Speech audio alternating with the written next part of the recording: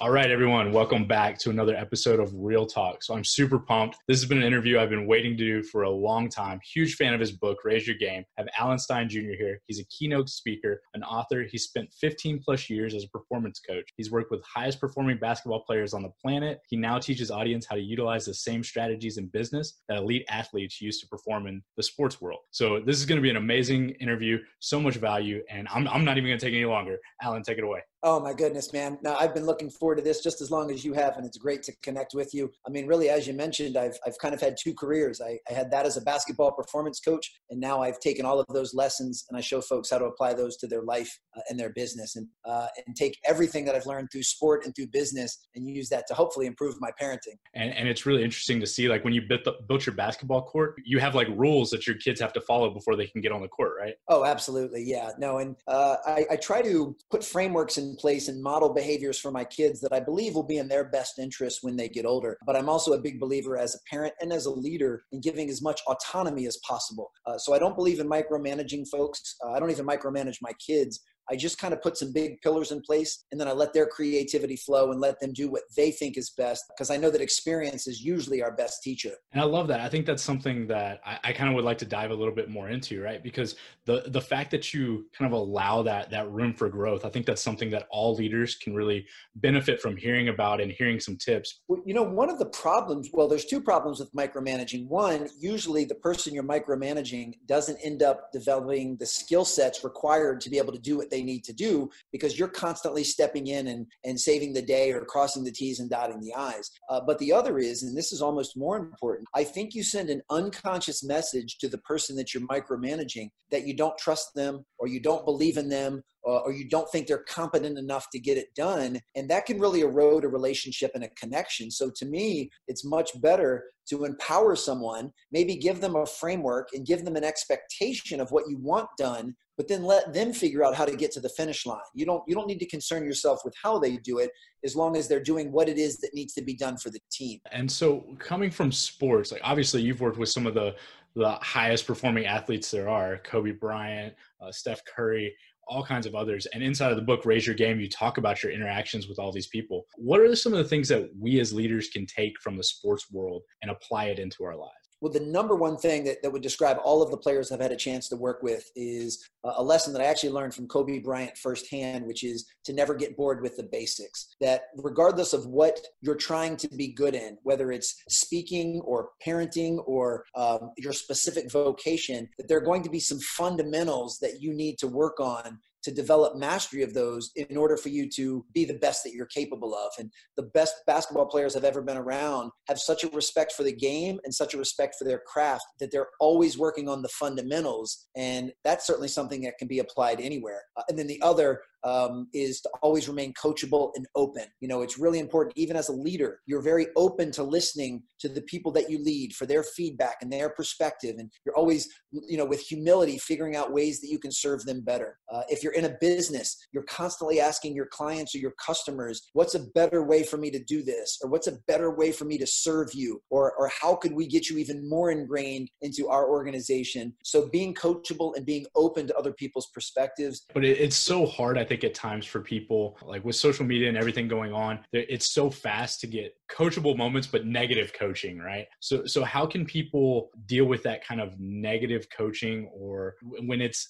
something you don't want to hear? Well, you have to be able to discern whether or not is the person really just being negative, or is it just something that you're not open to receiving? Because many times I believe that a good coach, a good parent, a good friend, a good leader, a good boss, they're going to tell you the things that you need to hear. And that's not always something that you want to hear. You Roman, may have a blind spot that I as your leader can see, and you can't see it. But I want to be able to, I want to give you that gift of being able to shed some light on that blind spot so that you can improve. And if you're defensive or holding back and saying, I don't don't need to hear that. I'm good enough. That's going to create some friction. So I believe that feedback and accountability is the best gift you can give another human being, because you're basically passing them a baton that's going to allow them to improve and get better. And we all should want to get better. So certainly I've tried to insulate myself with people that always tell me the truth. If I'm not doing something well, I want them to tell me that so that I can hopefully look to improve. And my goal is to create a safe environment where I'm never defensive when someone's giving me that feedback.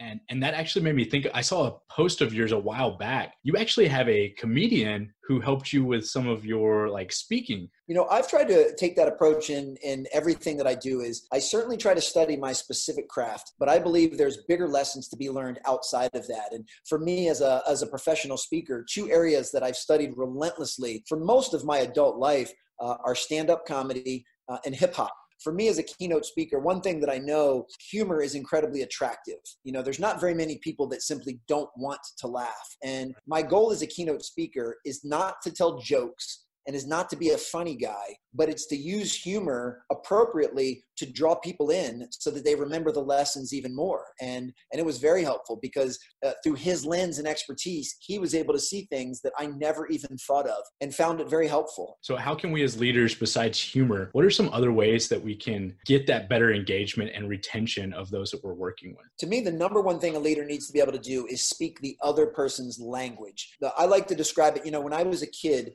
you could put every kid into one of two categories. There were those that could swallow a Tylenol pill, and there were those that had to have it smashed up in applesauce to take a Tylenol pill. And as a leader, it doesn't matter which way your people need to take it. It matters that you deliver it in the way that's the way they prefer it. And if you think about feedback, you know, some people you can speak very directly to, and there's other people that you need to put a little applesauce with that feedback in order for them to take it. And as a leader, you have to be chameleon-like enough to deliver it in the language or the way that they will receive it. So it's not about you, it's about them. The other piece that I kind of want to go to is inside of your book, you don't just talk about the leadership aspect. You look at it from every perspective of the team. Can you talk a little bit about that? Because some people are leaders right now. Some other people are team members, but are actually leaders inside of that space. So can you talk a little bit about those different realms of leadership? Most certainly. And I think for the most part, everyone will ebb and flow through those at different times of their life. And even, you know, you may not be designated as a leader at work, but then you come home and if you're a parent, well, you're a leader, at least a co-leader of your household.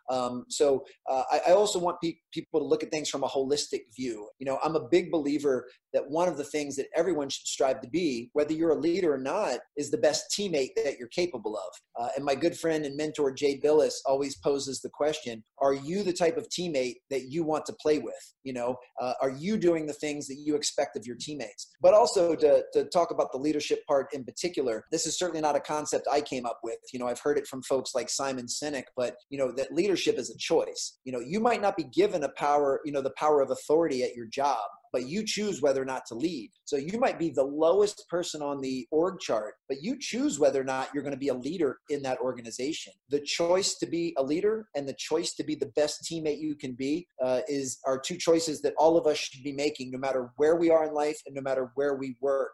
Those things are vital. What are some ways that businesses and individuals can raise their game? Well, I can't speak for what others should do. All I can speak is for my approach, and my approach is to step outside of myself and find ways where I can be of service to others.